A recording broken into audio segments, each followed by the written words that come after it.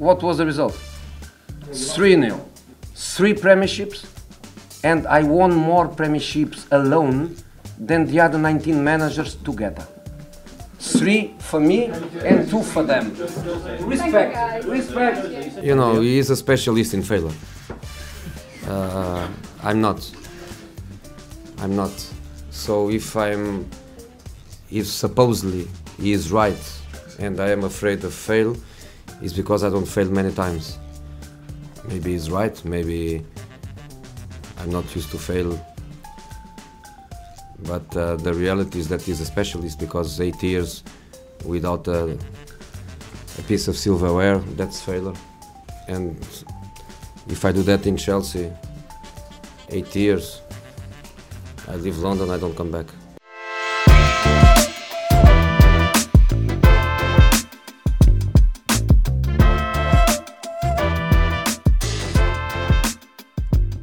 What everyone just heard there was the myth, the legend, the icon, the main event, the showstopper.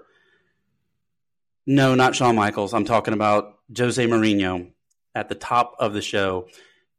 This was a week of a lot of action on the pitch, but this, to me, and to Nick, my esteemed co-host, is the show-stealing headline of the week, is Jose Mourinho out as manager of AS Roma. And we're going to go through his career. It's been long rumored that the game has passed him by. It's been a rough couple of years, I would say, to say the least, for him since his successes at Inter Milan, Real Madrid, Chelsea.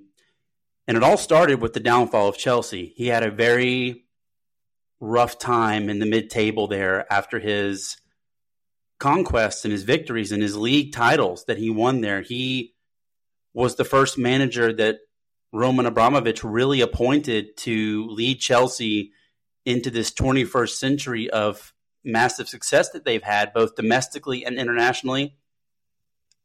A couple of Champions League wins, obviously FIFA Club World Cup, numerous Premier League titles, FA Cups, League Cups. Chelsea's won it all in this century, where they very seldomly won anything in the previous century. Jose Mourinho was the spearhead behind that, and he actually ended up having 2 stints at Chelsea.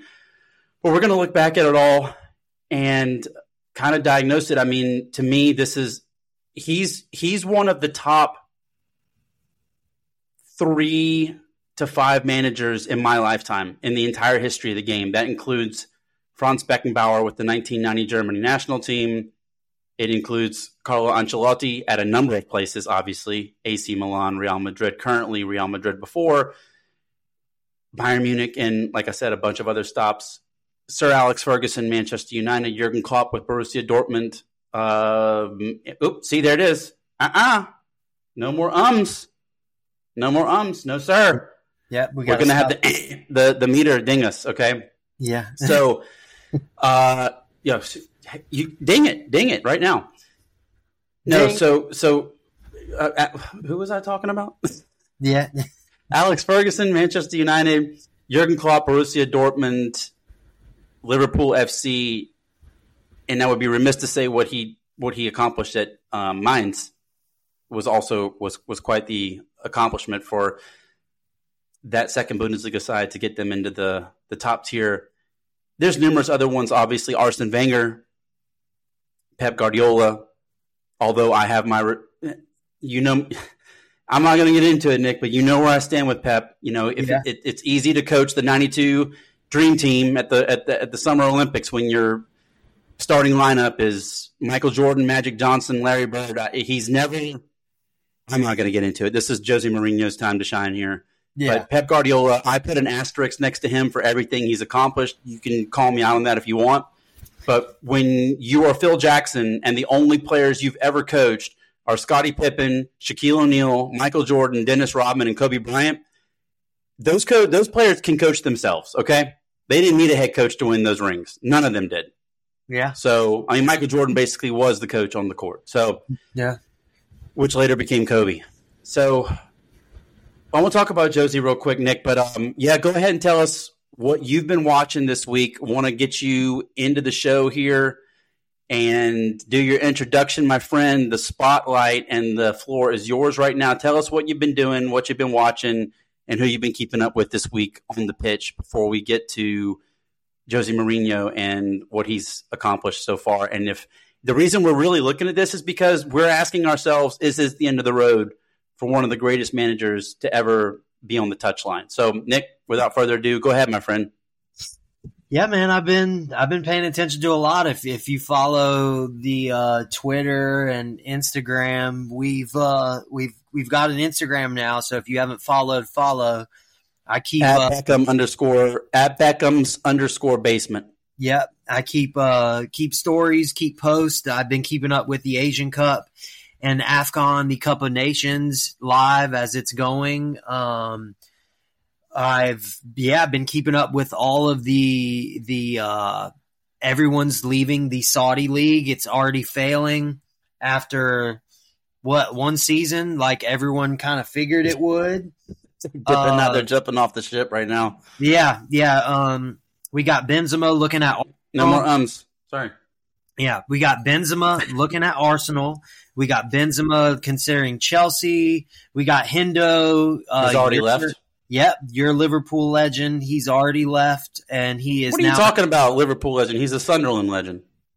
Yeah. You're right. Yeah, gosh. What did he do at Liverpool? I forgot. Oh, good. He took him to the great. He was the maestro of the incredible 2020 season, right? He was the captain. Yeah, but he at no point in his Liverpool career, and this is the thing, right? Steven Gerrard was the captain at Liverpool, and he was the best player at Liverpool for a number of years. Yeah. In no single season was in Hendo's entire Liverpool career was he the best player on the pitch. Yeah, I would even go as far as to say he wasn't ever even top three. He won the Premier League Player of the Year award one of those seasons, and it is, to me, and I'm saying this as a Liverpool diehard, it's laughable. Yeah. He was a pretty above average number 6 and a very good captain, and he was instrumental in a lot of victories. And I would say, especially during the early Klopp years before there was a lot of depth being built, he was more important than not. Yeah. But injuries took their toll on him, and I will always hold Hendo in high regard for being a part of the teams that he was a part of. Yeah. But I think that he benefited greatly from having Jurgen Klopp as his manager, and he benefited even more greatly from having the talent around him, which Klopp amassed. Yeah. So Henderson would have been the best player on the pitch if it was a League Cup matchup against Wigan, and the starting three was like Harvey Elliott, Dominic Solanke, and Ryan Brewster, and the midfield was what's his name? Milner. You can throw Millie in there. Yeah.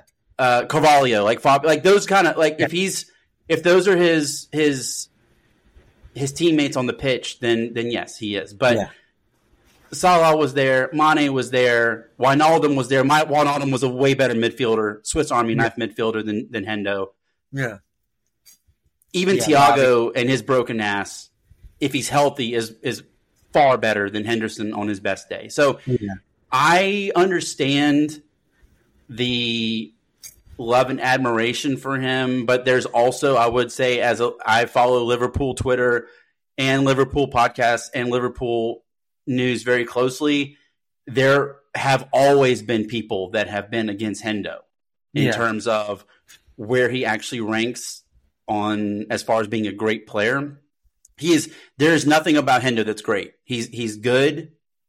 He was above average, and I would say he was a very good captain. But he's the benefactor of having one of the best managers we're just going to talk about Jose. We'll add him to that list of the 21st century best managers in this century in the history of the game, and also the talent that was around him. So enough about Henderson, but he's going to Ajax. Good role. I'm sensing you're saying he was a good role player. He played his role perfectly.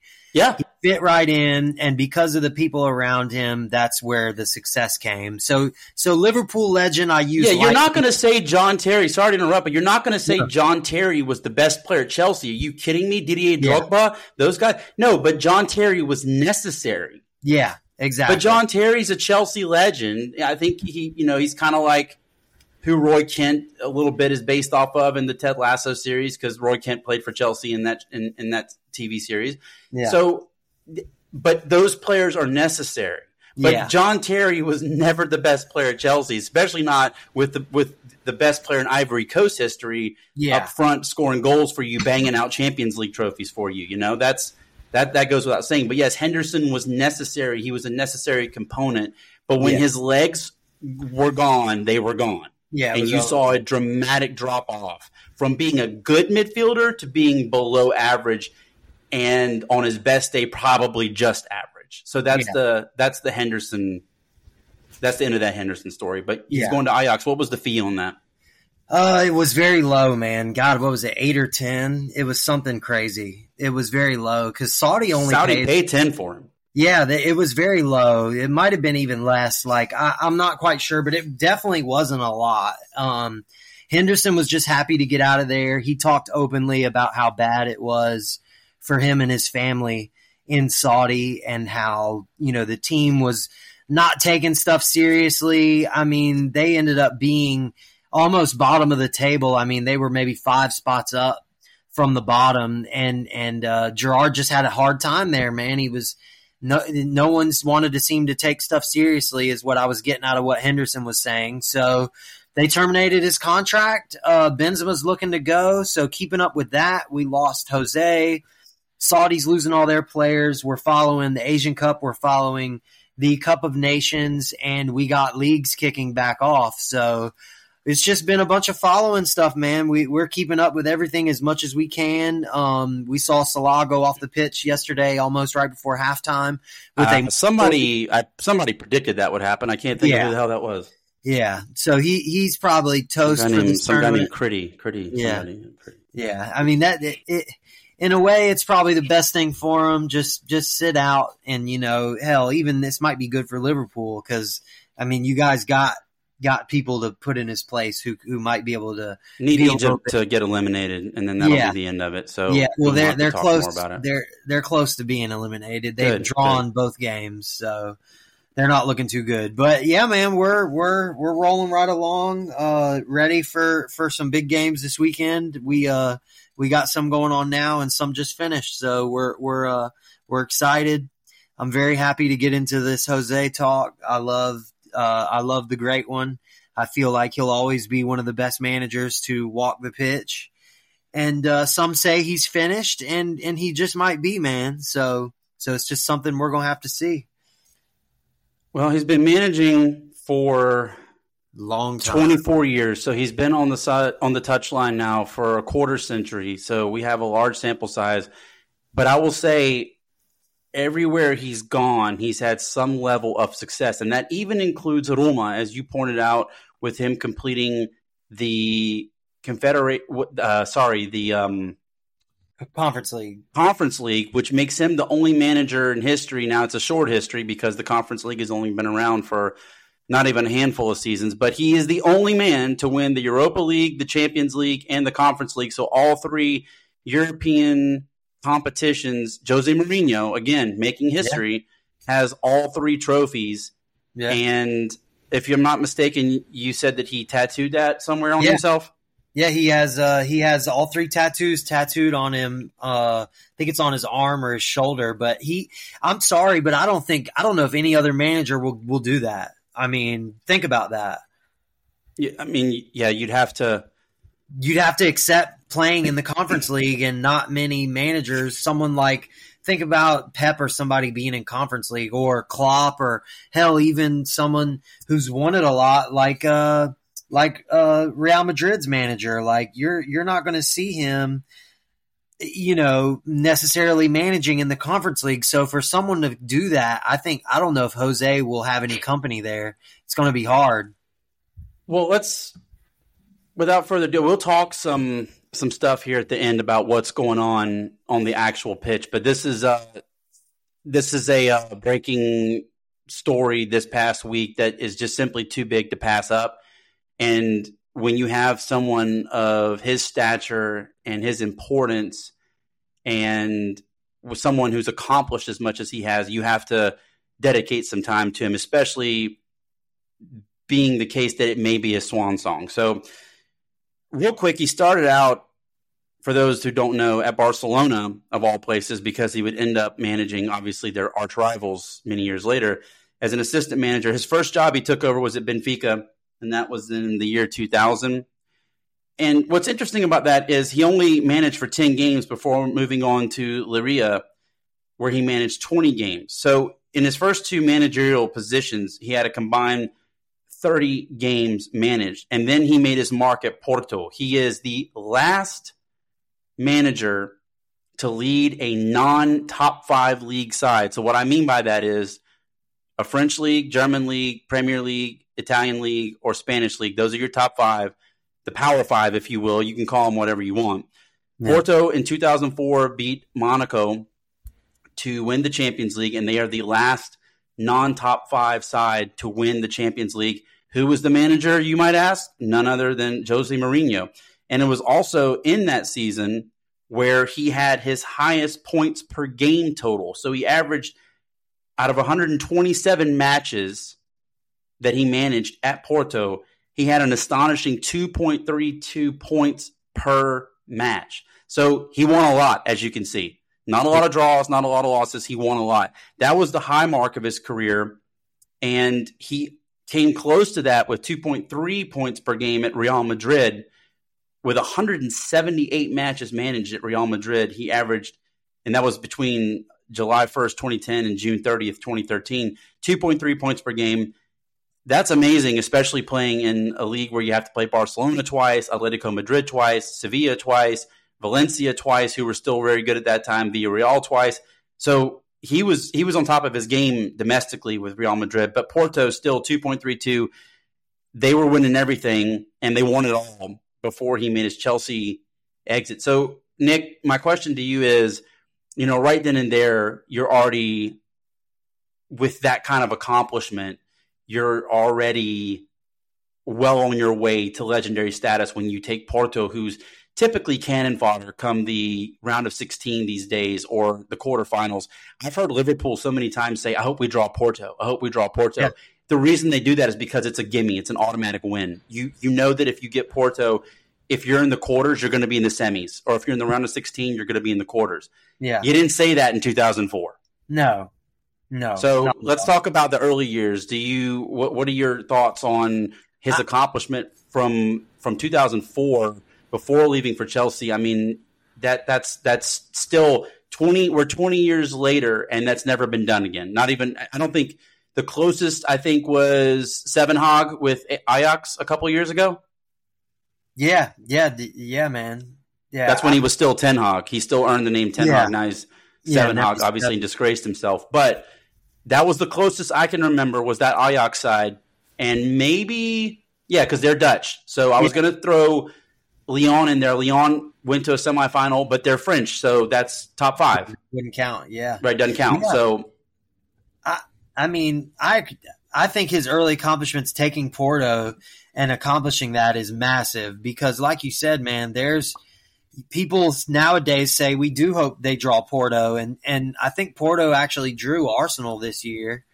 And it's not going to be easy. Porto's not that bad right now, but it is a team outside the top 5, so of course someone's going to want to draw them. So what he did, I find to be incredible, man. This day and age, besides Ajax, you just don't see a team outside of France, Germany, Italy, Spain, England. You don't see those teams make it to the final, let alone semifinal, and then let alone win the freaking thing. Right. So for the special one to accomplish that, it's a big deal. I mean, I don't know when, if, or we'll ever get to see that again. I mean, I can't even fathom seeing someone like Benfica or Copenhagen or Ajax or PSV, somebody like that going and winning the Champions League. I mean, it would be so massive. I mean, it would be something huge, dude. We would have to talk about it for hours. I mean, there's just no way you see something like that happen. So what he did is definitely big. Big accomplishment. I'll always accredit him to be, just off that stat alone, he should be seen as one of the best that we were able to see back in the 2000s, you know, and going to Chelsea from there, he also did a really good job. So his early years, man, he did really good. Just reading some of his stuff, what he won at Porto and what he did was really incredible, man. I mean, seeing how he left Porto and then went to Chelsea is just all crazy. All the stories I read from him getting confronted by Alex Ferguson when Roy Keane got a red card after he stomped on one of Porto's players. Jose was talking trash right back to Alex Ferguson, man. He's feisty and he never backs down. And reading that story there encompasses just how Jose is on that sideline. You know, the guy is just a fighter. He's a fighter. He's gritty, and it paid off for him, man. Doing what he did, he deserves all of the accolades. You know. Here's the funny part about that 2004. So in the group, Monaco won the group, and then Deportivo La Coruña came in second in their group. That was Group C. Group F was Real Madrid. They were the winners. Porto were runners-up with 11 points.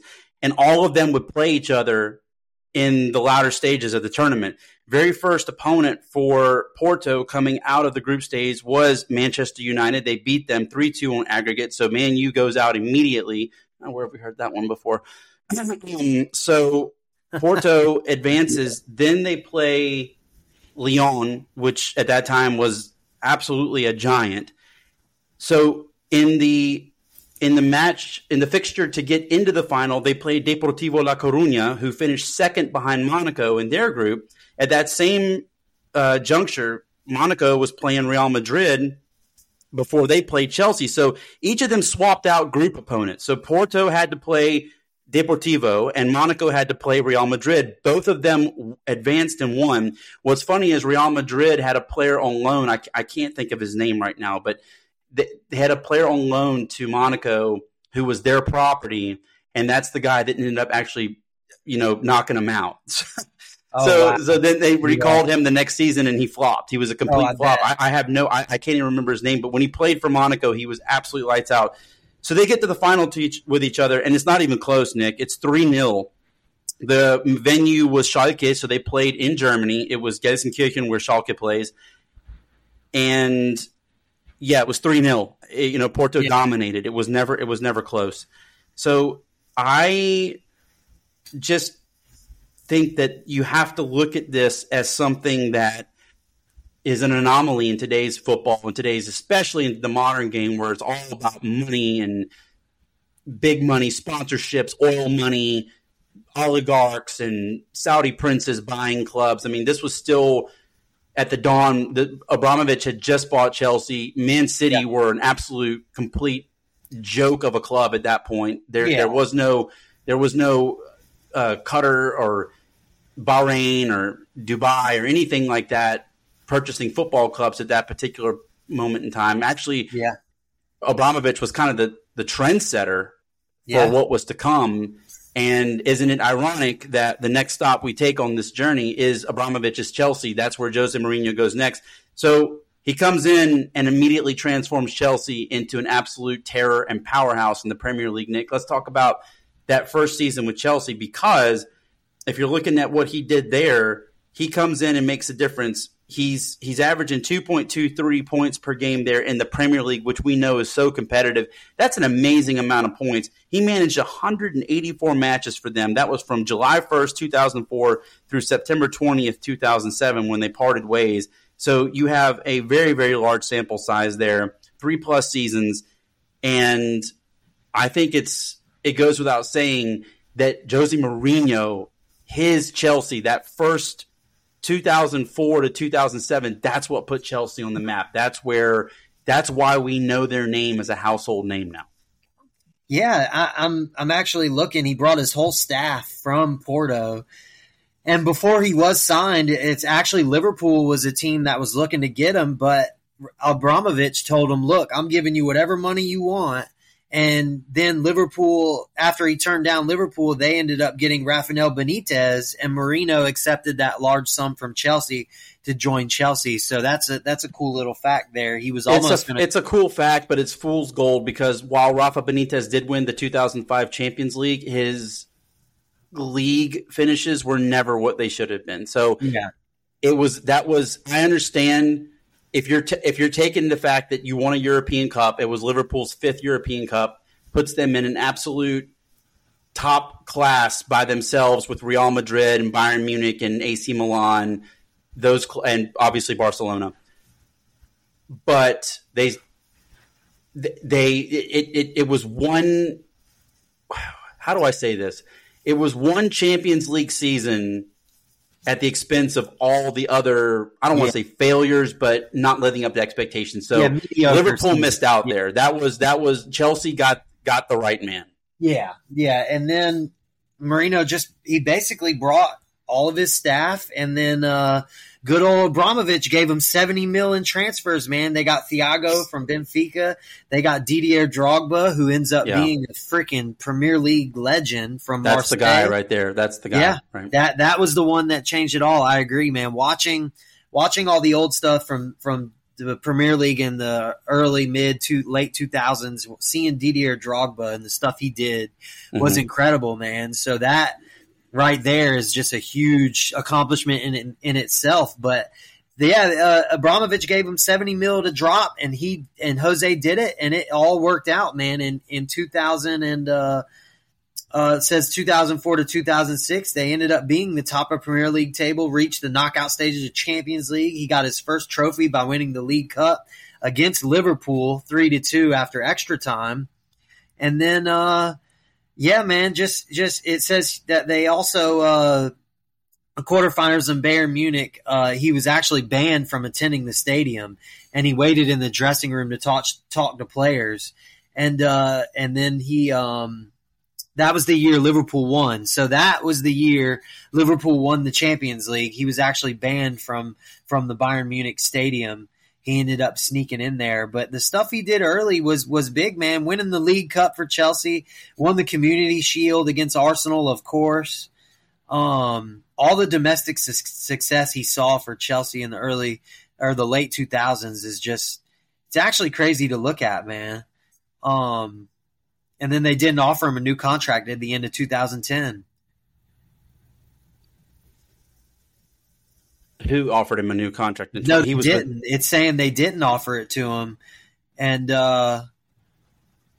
that's when in 2008 he went to Inter Milan. So I know I'm moving along kind of fast, but so that's where I was going to go next, obviously, because what he did at Inter, that is his best managerial performance of his career.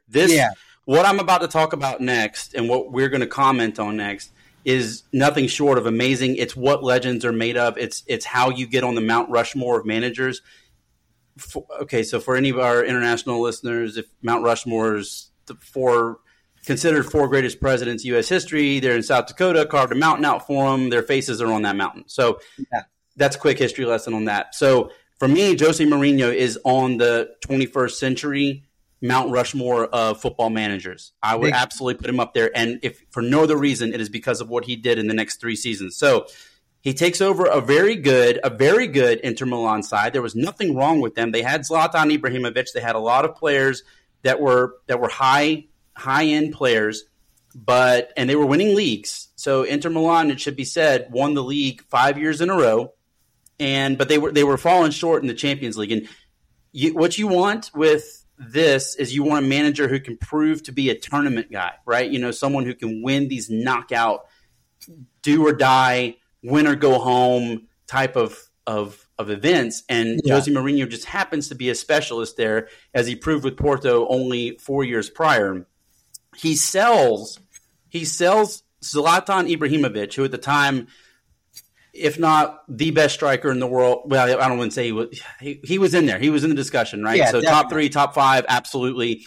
You had players like Shevchenko at that time, Didier Drogba, who you mentioned, but Zlatan Ibrahimovic was up there with some of the best, and sells him to Barcelona, and then of course they get Eto'o in return for, and of course fees were included in that. What happens though in 2009, 2010, they win the league for the 5th time in a row, they win the Coppa Italia, and they win the Champions League for the first time in 45 years. They complete a historic treble. Inter became just the 6th European club to complete a treble and the first and only Italian club to achieve this feat to date. So AC Milan, who has 7 Champions Leagues, never did this. Juve hasn't won a Champions League since I was not thought of. I can't remember. I think 95 or something was the last time they won. They've absolutely been horrendous in the Champions League. Even though they've had so much domestic success, they have not translated it to international success, even with Allegri in those mid-2000 teens teams that were dominating Serie A and really didn't have much of competition. So that was always a black eye for Juventus. But Inter did it. Inter did the treble. To me, Jose Mourinho lifting that trophy. You had Diego Milito. He was the top scorer in the league and for all competitions. 22 goals he scored in the league for Inter Milan that season. They had a high home attendance of 80,018 versus AC Milan. That was the Milan derby, the Derby della Madonnina, January 24th, 2010. So he was packing the houses. Average home league attendance, 53,493, which for Italy is pretty damn good. Oh, yeah. This was under, of course, Massimo Moratti, who was the president at the time, one of Inter's greatest presidents to ever grace the club. And, of course, it was the culmination of the hard work that he did at Inter Milan.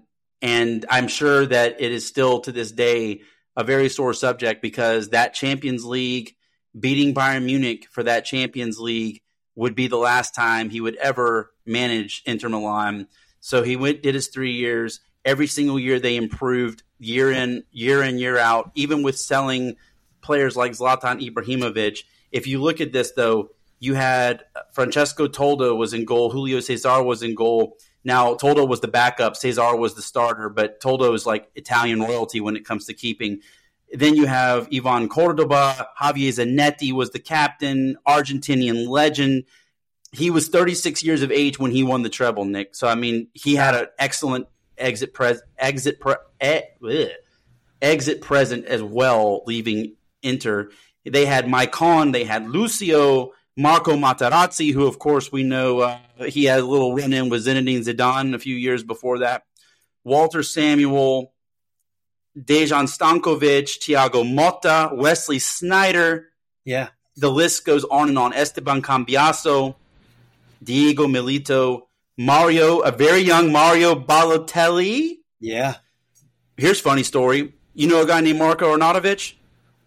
Of course. Well, 21-year-old Marko Arnautovic was on this team. So technically, Arnautovic has won a continental treble at Inter when he was 21 years old. Let's not forget Patrick Vieira, and of course, the player he was transferred out that season. Mancini was also the Brazilian was transferred out that season. But just Ricardo Quaresma, there was so much talent on this team. And Mourinho brought it all together and was able to accomplish what only 5 other European clubs before him had accomplished and no other Italian side. Nick, can you comment on this? Yeah, I mean, I really wasn't following at this time, but just seeing all this, like, actually written down is crazy. And hearing those names, man. Yeah, just a who's who of football at that time. Yeah, right? No, man. It's like, it's crazy because when I started – and a buddy of mine who listens to podcasts, he'll laugh because he bought an Inter Milan jersey from Goodwill and he wore it. And I'm like, dude, that team they're not very good. Like, me not knowing history of it really, this is when I first started following. And I look and I see that, holy cow, in 2008, 9, 10, like this Inter Milan side was legendary. And in 2015, they were like mid-table. So just seeing all these names and seeing what Mourinho did for them and whatnot is just incredible to me, man. It just furthers my thoughts of him as such a great manager. He's just done so much more than I could imagine, and seeing me being a big Mario Balotelli fan, seeing Mourinho talk about his difficult relationship with him was something I also followed, and having him work with Mario had to be another thing that has to be considered incredible, because Mario has been one of the hardest players to manage as far as from what I've seen. You know, one of the most talented but yet hardest to manage. What did he say? He hates me on City and all that stuff he did. So I give credit to Jose, man. I didn't realize how much he did for Inter Milan. The whole Real Madrid and Inter Milan saga was something else that I watched YouTube video on, and it's pretty incredible, man, seeing that transition and what happened with Eto'o and all that. So I'm sure we're that's the next stage of this. It is the next stage. It's incredible, man. It just needs to go. It just needs to be highlighted of how special that Inter Milan side was. And I do believe, if I'm not mistaken, I think I've read it. I can be corrected, of course, if I'm wrong, but I think that Jose Mourinho said that Inter Milan side was his favorite that he ever managed. It was really, a really special team. The transfer to get Samuel Eto'o from Barcelona. And if you look at the ages of these players, that was it for them, right? Like, some of these players, the best ones are in their late 20s. Javier Zanetti's 36. Cesar in goal is 30. His backup Toldo's 38. You're looking. This is an aging side. Mike Cohen, I think, was 28 at the time. So you're not dealing with a squad that's got these next generation players waiting, like a Harvey Elliott type of guy that's just waiting in the wings to come up, or someone like Joshua Kimmich when he was young at Bayern. He was just waiting to replace Philipp Lahm. There was nothing. Inter was actually, this treble masked a lot of things that were yet to come. You talked about when you started following Inter and the Mauro Icardi years, that they were mid-table, so between like 6 and 9. And this is a result because there was a lot of band-aiding problems that came after this treble. And it started with the very next season when they were not able to win the league for a 6th consecutive time. They did finish runners-up, but they didn't have near the success that they had in 2009, 2010. So let's move on. After his big accomplishment there, he goes to Real Madrid, right? He lifts the Copa del Rey in his debut season, but that was it. His second season, he goes and he gets over 100 points, Nick, 100 points in the league. They did miss out on the Champions League. Guess who beat them in the Champions League? Who knocked them out of the Champions League in the semifinals? I'm going to say Liverpool. Well, you have the wrong club, but you have the right manager of that club. Oh, Borussia Dortmund. Jurgen Klopp's Borussia Dortmund knocked Real Madrid on their ass in the semifinals to advance to the Champions League final for the first time since they won it back in 1995. By the way, also Dortmund beat Juventus in that Champions League final that year when Dortmund won their only Champions League. So that just adds to the misery of Juventus Turin. But I digress. So he wins the La Liga. He beat Barcelona to get over 100. He got 100 points, but then of course got knocked out by Jurgen Klopp in the Champions League semifinal. So one legend beat a future legend beating a current legend, and then that's when it falls apart, Nick, because you have a lot of prima donnas playing for Real Madrid, right? Mourinho's third season, a lot of off-pitch controversy. He got into arguments and feuds with Sergio Ramos, Iker Casillas. And he also told everyone that Cristiano Ronaldo was incapable of taking constructive criticism. We all know that Ronaldo's a prima donna bitch, but we also know that he's one of the greatest goal scorers. But if you've ever looked at him very closely when he's playing for Portugal, I watched him in the Portugal-USA match back in the 2014 World Cup. I defend in my sleep more than he defends on the pitch. He rarely ever comes back to support his teammates in defense, and that was what Mourinho was talking about in the fact that he's a glory seeker, right? He wants the glory, he wants the goals, he wants the ball in the final third of the pitch, but when it comes to actually doing the work to get the ball there, he's just an onlooker. Yeah. And so it was after all of this, his relationship with the Spanish media hit rock bottom. He was saying that Barcelona received unfair UEFA treatment. His criticism over Karim Benzema drew fury. That's when Gonzalo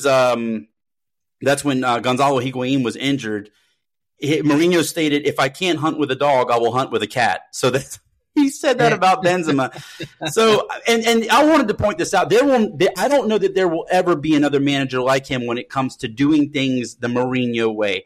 Yeah. Love him or hate him, this man did things his way. He was going to win or die or lose or draw by the sword, right? You live by the sword, you die by the sword. They say Mourinho's sword was sharper than anyone else's sword the majority of the time. Big time. And that's why he's one of the greatest to ever grace this great game we call football, especially when it comes to what he's done over the span of a quarter century. But what he did at Real Madrid still has to be looked at as a success, but then it falls apart with just all this off-pitch drama. So this is where we start to see the off-pitch stuff come in, Nick. So let's talk about this for a second. Real Madrid, not a very good exit for him as things unraveled with his players and the media on his way out and back to England. Yeah. He went back to Chelsea. This is where I thought I watched a big video on the whole ending of the Real Madrid saga and then his return to Chelsea. And I mean, really, this is where you start to see these issues, when Real Madrid happened. And not really much good that came from the Jose time back at Chelsea a second time. I mean, he did sign 3 of the main players that were a big part of their Premier League title that they got with the Italian legend Conte, but he didn't have the success he had the first go round, man. A lot of not good that happened his second time at Chelsea. Well, let's not jump to Chelsea just yet. We're still let's keep it on Real because this is 3 years of his history. Real Madrid. I want to say a quote. He said, "We did fantastic things and we won the league in a unique way. We also had bad moments. I made mistakes, but the experience made me a better manager in person." Now, I want to take this into consideration. He managed a total of 178 matches. That's all competitions, Nick. So you got to think, you're playing Barcelona twice a year for 3 years. You're playing clubs like an elite Borussia Dortmund with Jurgen Klopp at the helm at that time. You're playing clubs like Bayern Munich in the Champions League. Everything, right? 178 matches. He wins 127 of them, draws 28, and loses 23. Yeah. I mean, an incredible record, win-loss draw record at Real Madrid, and yet somehow for Jose it unravels at the end. Yeah, I'm seeing the record-breaking league, the title they had in 2011 to 2012, scoring club record, 15 straight wins. He scored a record of, 100 and something goals. Like they were tearing it up that 2011-2012 season. Yeah, most score. There it is. Real Madrid. He broke the record for most goals scored with 109, and then it says here that Pep just basically gave up and conceded the title to Real Madrid. Pep gave up. Wow. Yeah, that's what it says here. It says Barca manager Pep Guardiola conceded the title to Real Madrid. Yeah. All right. Well, the thing about it is, you're often remembered by the last of what you did as opposed to what you did at the beginning. And so that's why I think a lot of people, they don't look as fondly upon his time at Real Madrid. They split after his third season. They finished 15 points off the title. He didn't have a single trophy at Real Madrid, so nothing even domestically. And he said at that time it was the worst season of his entire career. So you have to take that into consideration. A lot of success, and he's saying that's the worst of his career, and probably by Real Madrid standards it was terrible, but by a lot of other club standards it would still be a pretty damn good season. But I think that's when the writing's on the wall, is when you're faced with all this adversity, and a lot of it is just drama. It's not even you can't call your star player out for being able to accept constructive criticism. Higuain was your guy. He gets injured. You put Benzema in. You make so he's going to make a comment. That's the thing, is Mourinho's going to say what he wants to say, and in that aspect, when I opened the show saying he's a showstopper, the icon, the main event, he is very much like a young Shawn Michaels in that aspect, is because they're both going to say whatever the hell they want to say, and you can either like it, love it, hate it, whatever. They don't give a damn. They do not care. He didn't care what people thought of him. He didn't care what the media thought, what Pep Guardiola thought, what Jupp Heynckes thought, or what you and I thought. He was going to do and say what he wanted to do and say, win, lose, or draw, be damned. And so to be that way and have way more wins than losses and draws says a lot. But you know and I know that the pressure at Real Madrid is so massive that if you win no trophies and you finish 15 points behind Barca for the league, that is probably going to be a good send-off for you on the way out. Oh, yeah. Yeah, Real Madrid doesn't – they're one of those clubs that don't put up with not winning, man. They're not like, Tottenham or Arsenal or somebody. They'll get rid of you and fire you in a heartbeat. Their standards are very high. It's funny, I'm holding back saying what I want to say because I'm waiting till we get to this one point in his career. Yep, we're almost there. We're almost there. Yep. So on July 1st, 2013, 9 years after he accepted his first contract at Chelsea, he accepts his second contract at Chelsea. This is the only place where he has managed twice. And the second time, it ended a lot worse than it did the first time. I vividly remember December 17th, 2015. Chelsea was mid-table. They were playing for nothing.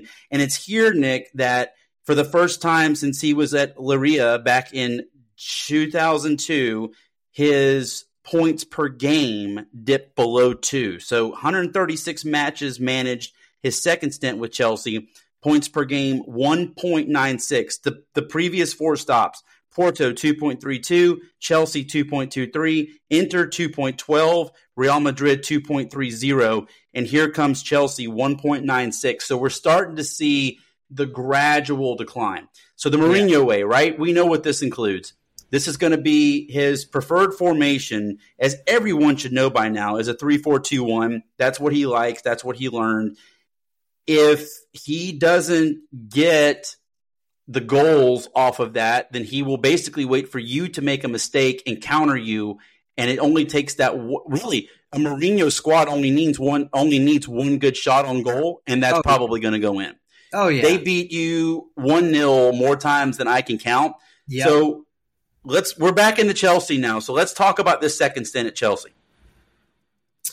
Yeah, his second stint wasn't as successful as we know, but I mean, he brought in some players that did incredible things for Chelsea. I mean, it's funny, I didn't realize this, but he brought in the guys that actually gave Conte his title. I mean, those three names that I named, in Diego Costa and he had Hazard. He signed Courtois. All those guys were instrumental to that to the title that Conte won. So Jose, even though he didn't get the success, it was his squad that actually won the league for Conte. Of course, the Diego Costa, all those guys that were brought in, and you still had John Terry. Obviously, was still there, the Bulldog. Yeah, in the back four. Yeah, those players were instrumental in that 2017. But let's say this. Okay, big caveat here, right? The wonderful thing about the 2016-17 Chelsea squad is they did not have to play any international football. So Conte had the luxury of not having to adjust his lineup too much. He was playing one league game a week, or, in England it can be 2 a week depending on the schedule. But everyone else that was competing for the title, including the defending champions Leicester City, they were all playing in the Champions League, in the knockout stage of the Champions League, or in the Europa League, or whatever have you, right? Yeah. Chelsea was playing no European football, and everyone will tell you that if you are not playing that double pivot where you have to play a game on Wednesday or Tuesday and then come right back the next weekend, when you only have to worry about Saturdays and Sundays, it's a huge advantage, especially with a manager like Conte, who had just done miraculous things with the Italian national team, and the side that Jose Mourinho turned over to him, which was loaded with stars still. Yeah.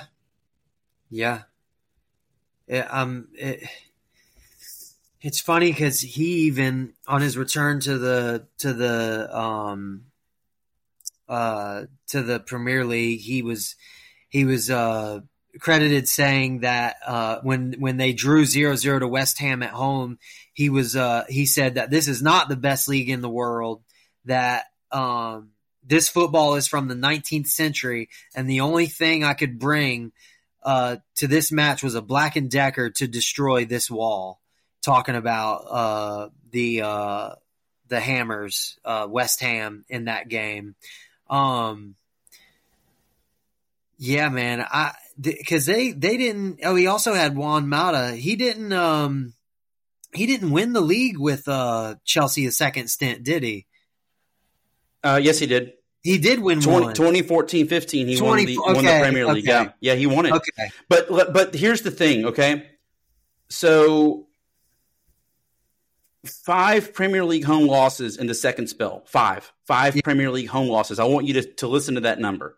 Yeah. He had no defeats at home in his entire first stint with Chelsea. Oh, my God. None. He had a 77-game unbeaten streak at Stamford Bridge.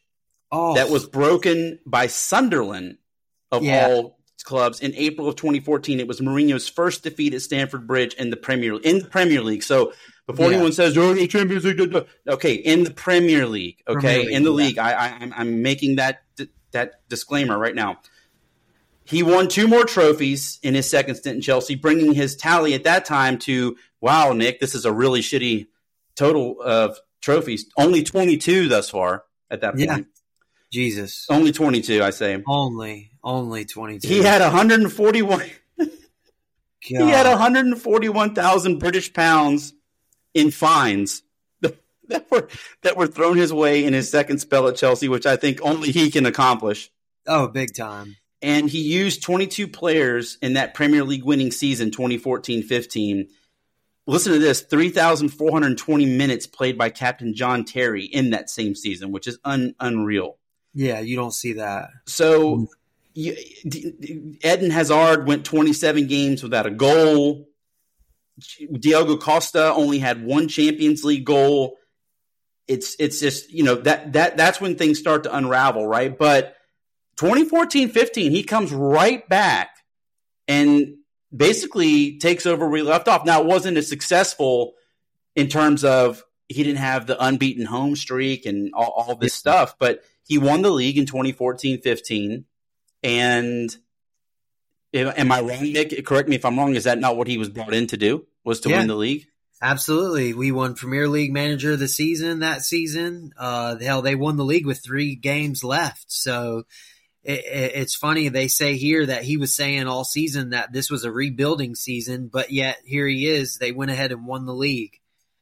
Oh, man. Yeah, see, what happened? It's the 2015-16 season where it all unraveled, because that's where you're. So it's honestly, Nick, I draw parallels right to Pochettino's Chelsea right now, because they're basically the same spot in the table. They hover between like 8 and 12. Yeah, and that's where Chelsea was in 2015-16. The only difference is that Pochettino has no European football, so he has no damn excuse for being as shitty as he is this season. Other than the fact it's his first season but so many other managers can go somewhere with that kind of talent and get at least top 6, right? I mean, I don't think it's too much to ask to get this Chelsea side with Raheem Sterling and Nick Jackson and I mean, just a Casado and all these investments, right? Yeah. To get into Conor Gallagher, right? Yeah. So hell, he's becoming the new big English guy. So they're already talking about him playing in Euros. Well, don't forget about Cole. Oh God, yeah, Cole Palmer. I mean, Jesus, he's saved them. He's single-handedly saved Chelsea. Period. Correct. Season. So this is a top 6 side talent-wise, and yet they're not performing like that.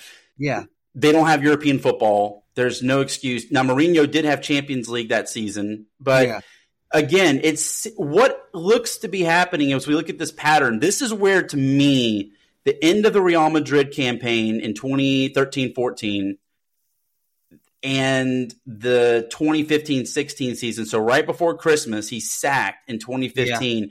This is where I like to call this the modern Mourinho era, because it's your past Porto, your past Inter, your past Real Madrid when you got the 100 points. Yeah. Now you're coming to the second half of his career, and we'll move on to a different English side after this, and this is where it gets really juicy.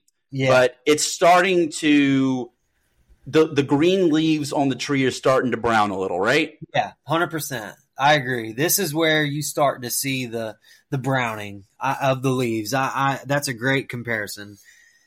This is when I started to be aware of what's going on and Jose, and this is when I got to see where someone like Jose couldn't manage at a place like where he goes to next.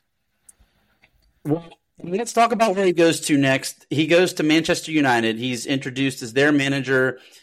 He inherits a side with you have a lot of components there. And I'll say this, to be completely fair, his second place finish with them is, I think, considering the ownership, considering the fucking politics at Manchester United, considering the bullshit that you have to deal with. And yes, that includes Seven Hog. I don't think that he has an easy, we make fun of him and they suck, something ferocious, but it's not all the players. There's a culture at Manchester United that I think Alex Ferguson was basically the little boy with his finger in the dam, holding the water in on the other side. And when he left, that water not only broke through that little hole in the dam, but it bursted through the entire thing. And we got a flood in Amsterdam right now with Seven Hog trying to swim away for his life, my friend. And you know Amsterdam is in the lowlands. That's in the low country of the Netherlands, man. And you gotta be a good swimmer to get out of there. Mourinho was the first one. Not Louis van Gaal. I think it was Mourinho was the first one that dealt with that really exposed the bullshit, having to not getting the players that he wanted, not getting the players he needed to fit his style. He was getting second choice or third choice, this and that. He had Paul Pogba. He had an aging but still capable Wayne Rooney. He had David De Gea, who was arguably one of the great goalkeepers in the world at that time. It was during this time where De Gea's confidence went to absolute crap because but United finished in second place, Nick. Let's talk about that. They end up finishing second and they get back in the Champions League, and I felt like at that time, damn, they might actually be turning the corner here. Mourinho's doing a fucking miracle again.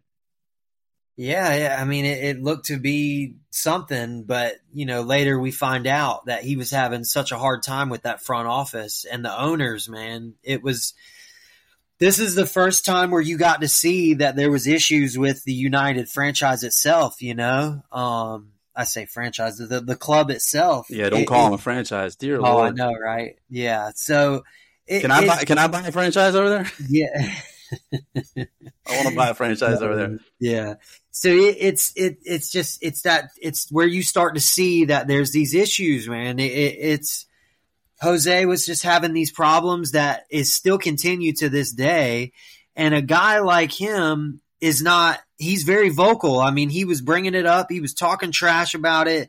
Even to this day, he'll talk trash about United. You know, he'll bring up, you know, the titles he's won and how they can't win any and whatnot.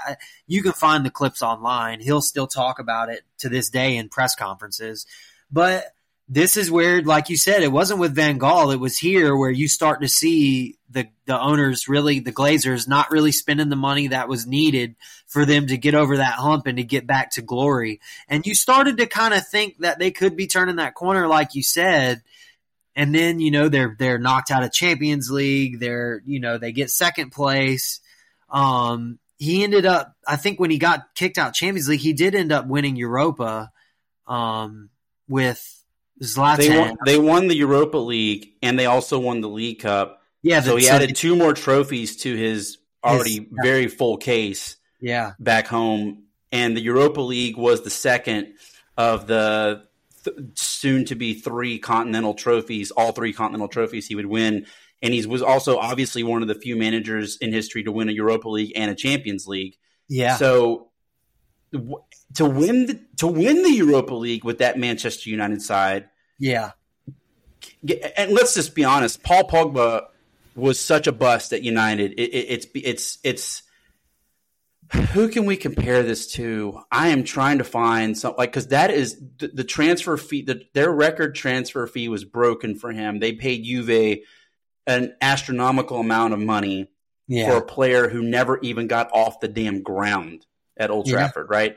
Yeah. So I am trying to compare him to someone, and I guess it would be, to me, it's not even like you could say, well, when Carmelo Anthony went to the Knicks, he at least had a season in the playoffs, right? And he was like scoring a lot of points.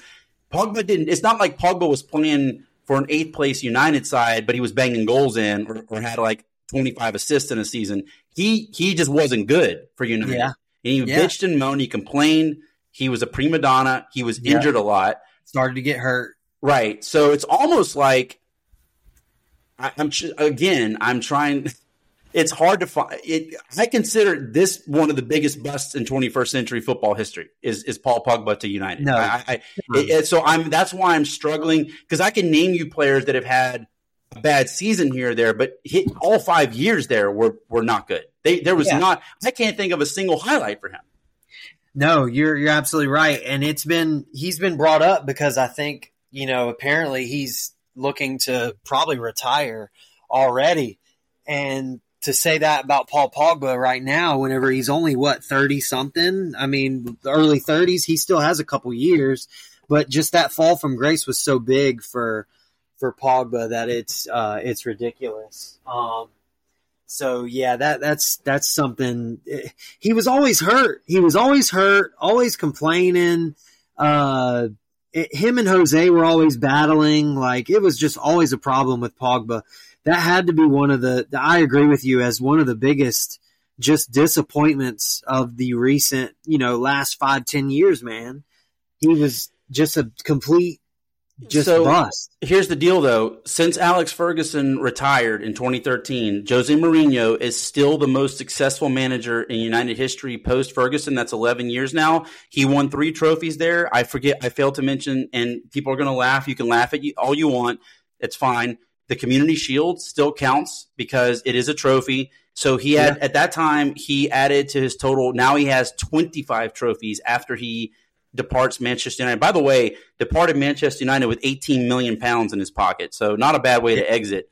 For Mourinho out of Manchester. But now we're at the quarter century mark for trophies won by Jose Mourinho, Nick, in 2017. So he won, like I said, he won the Europa League, he won the League Cup, and he won the Community Shield. So no one else at United has won 3 trophies other than Alex Ferguson since, no one other than Mourinho has won it since Ferguson retired. So that's still, you have to say what you have to look at it like that. He's still in the turmoil that Manchester United find themselves in post Alex Ferguson. Jose Mourinho is still the best manager they have had since Sir Alex. Yeah, 100%. He brought them trophies, dude. They're killing. They're dying for a trophy right now, and he brought them trophies. What section were you waiting to get to? I got to know this. I'm sorry. United. No, this is it. United. Oh, this is it. Okay, I thought because man, you got to think a guy like Jose with these owners, the Glazers, and how things are run. You had to know that this just had to end in tragedy. Jose doesn't put up with crap, man. You know that. If he doesn't get what he wants, he doesn't get his players, he will vocally bring it up. He will say it. And United is not the club where you go and you try to change things up and get rid of players. Just it happened with Ragnick. He brought it to the public that this club needs a total rebuild. We need to get rid of these players, fire sale, and this whole club needs to be flipped upside down. What did United do? They fired him. They got rid of him. So you gotta know that Jose wasn't gonna last at United, man. This was just a terrible, and he still won trophies there, which just shows you how good he really is. It just wasn't gonna last. Here's the thing too. The up-and-coming Liverpool side that was coming up at that time, Jurgen Klopp was really getting his feet underneath him there. He'd beaten Pep. Like it's incredible the success that Jurgen Klopp has had against Pep Guardiola. Even in the early days at Liverpool, he was beating Man City. There was something like Man City hadn't won at Anfield in like 20-something years, or it was just – and he kept that train rolling, right? Yeah. Mourinho, though, still owned Klopp. It was Manchester United, believe it or not, as bad as things were – and as much as Liverpool were on the ascent, they would go to Old Trafford and get beat 2-1, 2-0 on the regular. They would draw at Anfield. Mourinho knew, almost like Carlo Ancelotti, he's like the other guy besides Mourinho who knows how to truly frustrate and fluster a Jurgen Klopp side. Now, he didn't do it at Real Madrid in the semifinals of the Champions League, but he did it many times as Manchester United manager. Carlo Ancelotti, he flustered Jurgen Klopp when he was managing Everton, for crying out loud. I mean, there was that, and then of course the Champions League final from 2022, where Real Madrid beat Liverpool famously 1-0 in the final in Paris, which was a disaster on many different fronts. But those are the managers, right, that know if you're going to have success against Jurgen Klopp, this is how you do it. Well, Mourinho did that. Even at United, when things were kind of falling apart, these are guys like, you have Smalling, Chris Smalling, and Jesse Lingard, and an aging Wayne Rooney. I think he departed during that time, or around that time. Paul Pogba, David De Gea, Luke Shaw, who Mourinho hated Luke Shaw. God, he hated Luke Shaw. Oh, yeah. Fred came in during that time. Good old Fred. Yeah. Fred, not Flintstone, but actual Fred. Yeah. I'm trying to think. Obviously, God, how do we forget Anthony Martial and Marcus Rashford? Of course, yeah. Those were the studs at that time, right? The defender, the Argentinian. What was his name? Was it Valencia or? Yeah. Right. He was pretty good. Number 16. He was decent, and he ended up leaving. Was it? Yeah. Then at some point they had. What was his name from Dortmund? Mkhitaryan, who came over from Arsenal. Yeah, Mkhitaryan came. You're right. I don't know if that was – I can't remember if that was under – I think it was under Mourinho, man. I think it was right at the end. I swear they got him like right at the end. Or it was right after Mourinho left. It was close enough. Might have been, yeah. It was somewhere in that time frame, yeah. Remember, he went to Arsenal after that. Yeah, I just couldn't remember the order of the transfer, but yeah, he went. Yeah. He flipped from United to Arsenal, or vice versa, one of the two. It was that flip. But that being said, we're moving on. So he basically keeps his points per game the same though. United 1.97, his previous stint at Chelsea 1.96. The two highlights there, of course, Chelsea 2 trophies, United 3 trophies, 1 Premier League title with Chelsea in the second stint, 1 second place finish with United in his only stint there. So things are kind of staying consistent, but here's where it drops off, right? 1.77 points per game, 2019, November 20th, 2019 through April 19th, 2021. That's my mom's birthday. Happy birthday, Mom, April 19th. April 19th. What's happened on April 19th? The Oklahoma City bombing happened on April 19th. The Waco Wackos with David Koresh happened on April 19th, and Jose Mourinho was sacked on April 19th. All that, and my mom was born. And Hitler was born the next day on April 20th, and it's also National Weed Day. Well, April 19th and 20th got a lot of action, man, got to say. Spurs is the next destination, and to me, this is where we start seeing the black eye. Yeah, I agree. So you're now fully participating in football. You're in it. What are your thoughts on Jose Mourinho's not even 2 years at Tottenham? God, man, yeah, it's funny because it's not that I forget he was there. It's just nothing was accomplished, man. I following up Pochettino and what he did for Tottenham, getting them to Champions League and what second they almost won the league that one year. They gave it to Leicester. Following him up, I feel like it was almost an impossible thing to do for Jose. I mean, granted, Jose is Jose and he's really good. Just following up what Pochettino did was going to be something difficult. And I don't know, man. I just accredit his time at Tottenham just being more so Tottenham was just Tottenham, I don't accredit it to Jose being crap, really, if that makes sense. Never really was too fond of his time there, man. I didn't think, I couldn't see him accomplishing much at Tottenham just because it was Tottenham. If that makes sense to you, you know what I'm saying. I was kind of surprised he took that job, but what happened, I wasn't surprised of. I wasn't surprised they didn't win much. I wasn't shocked at the exit. It's funny because Chelsea did it with Jose and Conte, and then Tottenham did it with Jose and Conte. Did you notice that? Yeah, no, now that you said it, yeah, I did. Yeah, I did notice it before. Right? They tried the same thing and got the same results. So, well, here's something you should know. So Spurs, this is kind of this is where it really fell apart. So he had his lowest win percentage since he was at Leiria. So that's very early in his career. So this is where, you know how we say old people are just basically adult babies?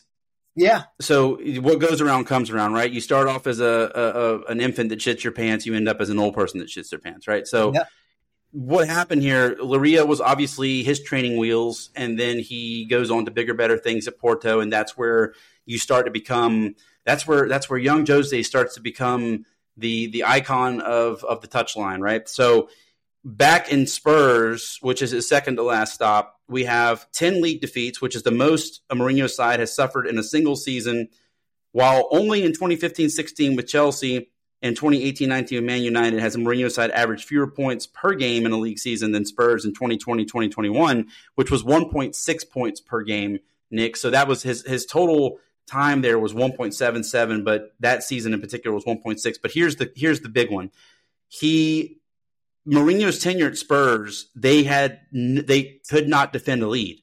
So Brighton and Southampton are the only two clubs to drop more points from winning positions in the Premier League during the time that Mourinho was at charge at Tottenham. That is insane, because a 1-0 Mourinho lead at Real Madrid, at Inter, at Porto, that was the death of you. That was it. Yeah. You were done. Chelsea, if Chelsea had a 1-0 lead, that was it. You're toast. I agree. Yeah, so he didn't have that defense that he had. They couldn't hold that lead, and that's what he was kind of known for almost. I mean, people still say it to this day. You park the bus like Mourinho. But parking the bus with he did it from a position of strength, though. He's already up on you 1-0. He earned that goal. They broke you down and they beat you to the opening score, and his bus parking was with elite talent. This is not Bournemouth parking the bus. This is not Darmstadt parking the bus. This is not Toulouse parking the bus. This is a side that has multi-million-dollar egos and players and national team players and World Cup winners. They're parking the bus on you. Yeah. So that there's a difference when he's got a 1-0 lead, but this is a side that has Harry Kane. This is a side that has was Christian Eriksen still there at that time, or was this had he already left for Inter? No, I'm pretty sure he I think he left when Jose was there. I'm pretty sure Jose is the one that moved him along. Okay, well, obviously Son was there, so yeah, you had Son was there, and it was a side that I know it was Dele Alli, I think, was still hanging around at that time. Yeah, and then he got rid of him also. Yeah, Jose. Was it Mourinho that got rid of Dele? I think. I'm pretty sure he sent him off because he stopped performing. He did so good for Pochettino, and then he just completely fell off. Hugo Lloris. Don't forget about him. Yeah. Eric, well, you shit on him last week, but Eric Dyer. Yeah, God. Vertonghen, I think, was there. Yeah, Vertonghen was there. Yeah, the Belgian defender. Yeah. He also had. Well, so I may be going back too far, but don't forget Kyle Walker was a Spur before he was a piece of trash with City. Yeah. So yeah, absolutely, he was. I don't want to say he's a piece of trash. He sold out to City, so that he's still a great player. But yes, anyways, he was with Spurs around that time. So it's not like Mourinho again inherited a club. He didn't take over Brighton or Huddersfield. He took over Spurs, who had two of the greatest scoring threats of the past decade in Son and Kane at his disposal. So I mean, you got to take that. But 27 matches. 58 matches, Nick, 27 wins, 14 draws, and 17 defeats. Not a lot of success there. Yeah, too many losses. You can't. Yeah. And that brings us, Nick, to the final stop on the bus, which is AS Roma. This is his latest stint. What are your impressions? Because you're taking over Roma. This is obviously the post. This is the post Francesco Totti era. So that kind of glory period is gone. Daniel De Rossi, those guys. There's talent there. El Shaarawy. You have Lukaku, right? Yeah. So you're not playing again with an empty deck of cards, but this is also a Serie A that I think has been stronger in the past 3 or 4 years than it's been since probably the midway of the aughts. So like 2004, 2005, 2006, Juventus is good, Inter is good, AC Milan's good, Napoli just won the league, Lazio is not trash by any means, they're still good. And Fiorentina. Sassuolo's so Roma is not. It's not you could predict the top four in Italy 5-6 years ago pretty accurately, and you could say Roma's going to be somewhere in there. So people are going to say, well, he didn't finish top four. He never got Roma back to the Champions League. So that's a failure, right? Because if you look at it, he's now where he was excellent in getting. Even Manchester United, for example, to the Champions League. With Spurs, it's a slow decline. Roma, he never quite.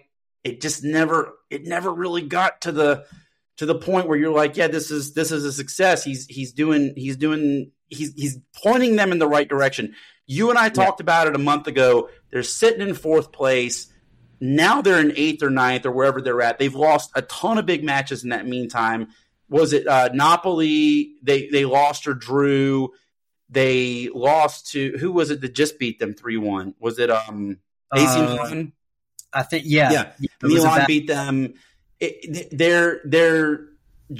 lost the derby in the Coppa Italia to Lazio. That was that's a black eye. So I just don't feel like he ever got his footing at Roma. And I will say, when I talked about you're a baby that shits your pants and then you're an old person that shits your pants, so his lowest goals per game total of his career, the first one was Leiria at 1.7, and tied for worst is Roma at 1.7. Yeah. So we're seeing now a trend where it's going down. So what are your impressions of him? You can say, okay, he did win another trophy, won another continental title with Roma in the Conference League, but you have to say overall impressions of Jose at Roma, there's not a lot to lean on there, right? Yeah, man, it was underwhelming to say the least. I mean, you kind of expect them to get Roma back in that top four where they were, 7 years ago, where they're in Champions League every season. They're contending, they're fighting, they're battling for the Scudetto and whatnot, and Jose just couldn't get them to that point. I don't know if it was the tactics, the players, or what, but he could never seem to get Roma to get back up there, man. It was something he couldn't do at Spurs, and it continued at Roma. I feel like that United stint was where it just all either the game surpassed him and his tactics came over. His tactics were outdated, or he just lost it. I don't know where it goes, where I can accredit the downfall to, but ever since, winning the league with Chelsea, and then it all just went downhill from there. And with Roma, nothing really seemed to change. I don't know if they just weren't spending right or what, but I didn't think it was I never really liked the move in the first place, just because I felt it was time for him to go back to either Porto or maybe go to somewhere like Monaco or somewhere a little bit, smaller. But he tried it at Rome in Rome in Italy, and it didn't fare too well. I understand he won his trophy, and he might be the only person to ever do that.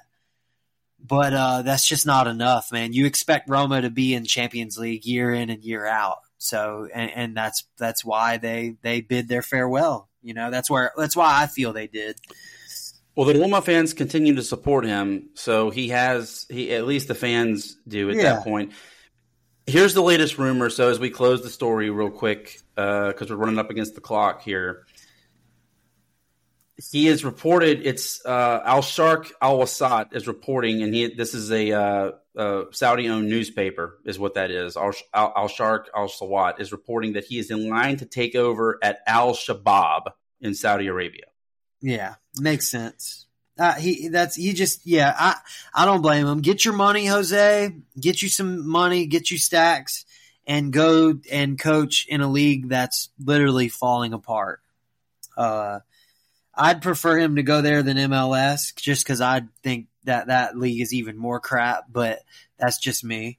At least Saudi relegates and promotes. So he's convinced, this is from the man himself. He said, I will go to Saudi Arabia in some free time, but I'm convinced that I will work there. So it sounds like that's where his next journey is on the coaching carousel, which is, what is it? It's pretty much every offseason in Europe you have this happen. I mean, sometimes it's in the middle of the season, but summing it up, Nick, I think that we may have seen the last of him at a major European club, and that's a sad thing. I think that Jose Mourinho, as I said, I'm not going to repeat everything, but just in short, I think that he's one of the Mount Rushmore in the 21st century of managers for football, especially club level. If you want to take international level, I just think the club level is just superior to that.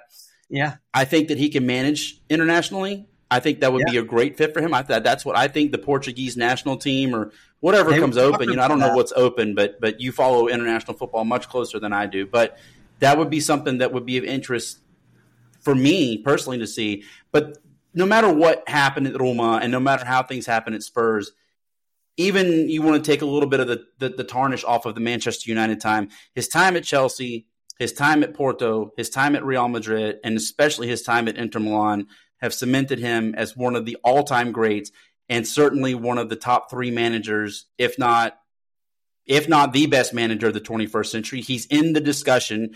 You can throw Pep in there. You can throw Fergie in there. You can throw Klopp in there.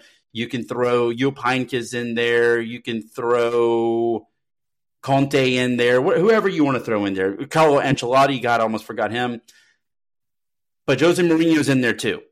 Oh, big and time. I think that we've seen the last of a breed, because I think that there will never be anyone else like him that did things the Mourinho way, stood by what he said, stood by his actions, and was able to get results, cost it what it will. And I think we've seen the last in Europe from a managerial perspective at the club level of one of the greatest icons in the history of the sport.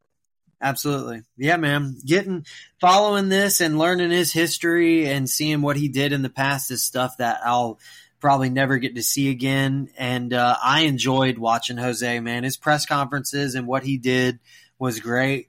His tactics were amazing. You know, parking the bus like Mourinho was something that I heard and never understood, and now I know what that means. And I mean, it'll always be a legend. I mean, somebody who belongs on that Mount Rushmore is 100% Jose. I can't wait to see where he goes. I mean, I hearing the Shabab thing is something, but he was talking about, or people were talking about him going to Portugal and trying to get international glory. But I mean, chase your money, Jose. End of a legacy. And yeah, man, I'm ready. I'm ready to see what else he has in store, because we still got a couple years for him. He'll be doing something. That's for sure. Do you have a favorite Jose Mourinho memory? I think his one of his press conferences where he was talking trash about someone brought up United, and he was talking about how many Champions League trophies he won or something. I can't remember the exact memory, but I'm sure I could immediately YouTube it. And his press conferences is hands down one of my favorite things, dude. Just hearing the stuff he says is legendary. And another thing, his story about Mario Balotelli in a European match where Balotelli got a yellow card in the first half. At halftime, he tells Mario to just go after the ball. It was at Inter Milan. Jose says he has no strikers because both of them were hurt, so he only brought one of them to play. I think it was in Turkey. And he told Mario at halftime, do not touch anyone. If anyone gets the ball, don't go after them. Do not attack them. And I challenge anyone listening, YouTube this because it's hilarious. It's like a minute long. Right at the half, the ball kicks off, and guess what? Mario Balotelli gets his second yellow in like 30 seconds, and he's sent off, and Jose's left with no striker. Well, that's the stuff that legends are made of, right? Exactly, right? That's probably my funniest story. That was a great one. For me, it's a go-to moment for a lot of people, and especially for Inter fans. But to see Javier Zanetti, who's one of the most loyal players in my lifetime, he's an Inter legend. He was there forever. To see Javier Zanetti have all of that hard work that he put on the pitch at the San Siro over so many years of playing with them all the way back to the 90s, to see that culminate in a continental treble, hoisting the Champions League as the captain of Inter Milan with Jose Mourinho next to him. That's what you call the progress right there. That's what you call the end goal, and that's what you call accomplishing your goals, because there was a plan. It was laid out. It was executed. They sent one of the best strikers in Europe on his way to a different club, got something else in return. They built a team around team play, around great defensive tactics, around taking a lead and sitting on it. And that's why when Inter got a 1-0 lead on you, you were done. That was the end of that was the end game. It was the end of story. You could go ahead and pack it up and start game prepping for next week, whoever your opponent is, because you were done. Yeah. To see them stand on that podium or on that stage and lift that trophy after what is one of the most historic seasons in the history of football, certainly probably the most historic season in Italian football, and that's a very rich history. Yeah. To see that's my favorite memory. Again, it's a go-to Jose moment. A lot of people are going to say that because it's a very easy one to pick out, but there's nothing wrong with being predictable. Sometimes being predictable is being right. And I think that's just right. I think that when I think of him, what image I think of him, if I say, like, this is the image I have of Jose Mourinho in my head, the first thing I think of is that Inter-Champions League trophy being lifted in 2010. That to me defines his career. That's excellence. That's the culmination of a lot of hard work and a lot of team building and a lot of just excellent players who had one goal in mind, got behind the manager, and delivered on every single thing that they promised their fans. Yeah, the guy did a lot, man. I really had no idea how influential he was until going over his history. So all credit to the great Jose, man. I'm happy we went through this, and I'm happy we could bring up a lot of this stuff to our listeners, man, because a lot of this stuff a lot of people might not have known. Hell, I didn't know some of it. Well, that's why we do these history segments, man, because it's not just about what's going on in current day. What happened yesterday also counts. So, but we're running up on it, Nick. So we got an hour and 30 minutes in here, and we're going to have to talk about results and stuff on the next show because we dedicated, and I'm not sad about it because I think Jose Mourinho deserved the spotlight here. Absolutely. Again, I don't know if we're ever going to see him on a European touchline again, except maybe as an international manager. I think his club days in Europe could be over. And if they are, then we were not going to send an episode out without having a lot of time dedicated to him. We would do the same thing for Klopp or Pep or anyone else, Carlo Ancelotti. Any of those guys would get the same exact treatment. So Jose Mourinho just happens to be the first in that deck of cards to fall. So we were going to give him his own shine, and so we've done that. So we're going to have to come back next week with results. We'll have AFCON results. We'll talk about what happened this past week, or I guess this coming weekend in the league. There's some big matchups. Obviously, we have Leverkusen and Leipzig coming up, so that's going to be huge in Germany. Big matchup right there. So, but for me, hey, this has been I've thoroughly enjoyed this. This has been taking a stroll down memory lane. Some great moments from me growing up watching the game. I remember that 2004 Champions League. I watched it. I was living in Germany at the time. I watched Monaco and Porto play. I don't think I'll ever see two sides from the French league and the Portuguese league ever play in a Champions League final again, man. I think those days are gone. And so again, trendsetter, and he just that was what started this entire great career off on the way that it got started was a Champions League win by a Portuguese side. And man, I can honestly say he never looked back. Yeah.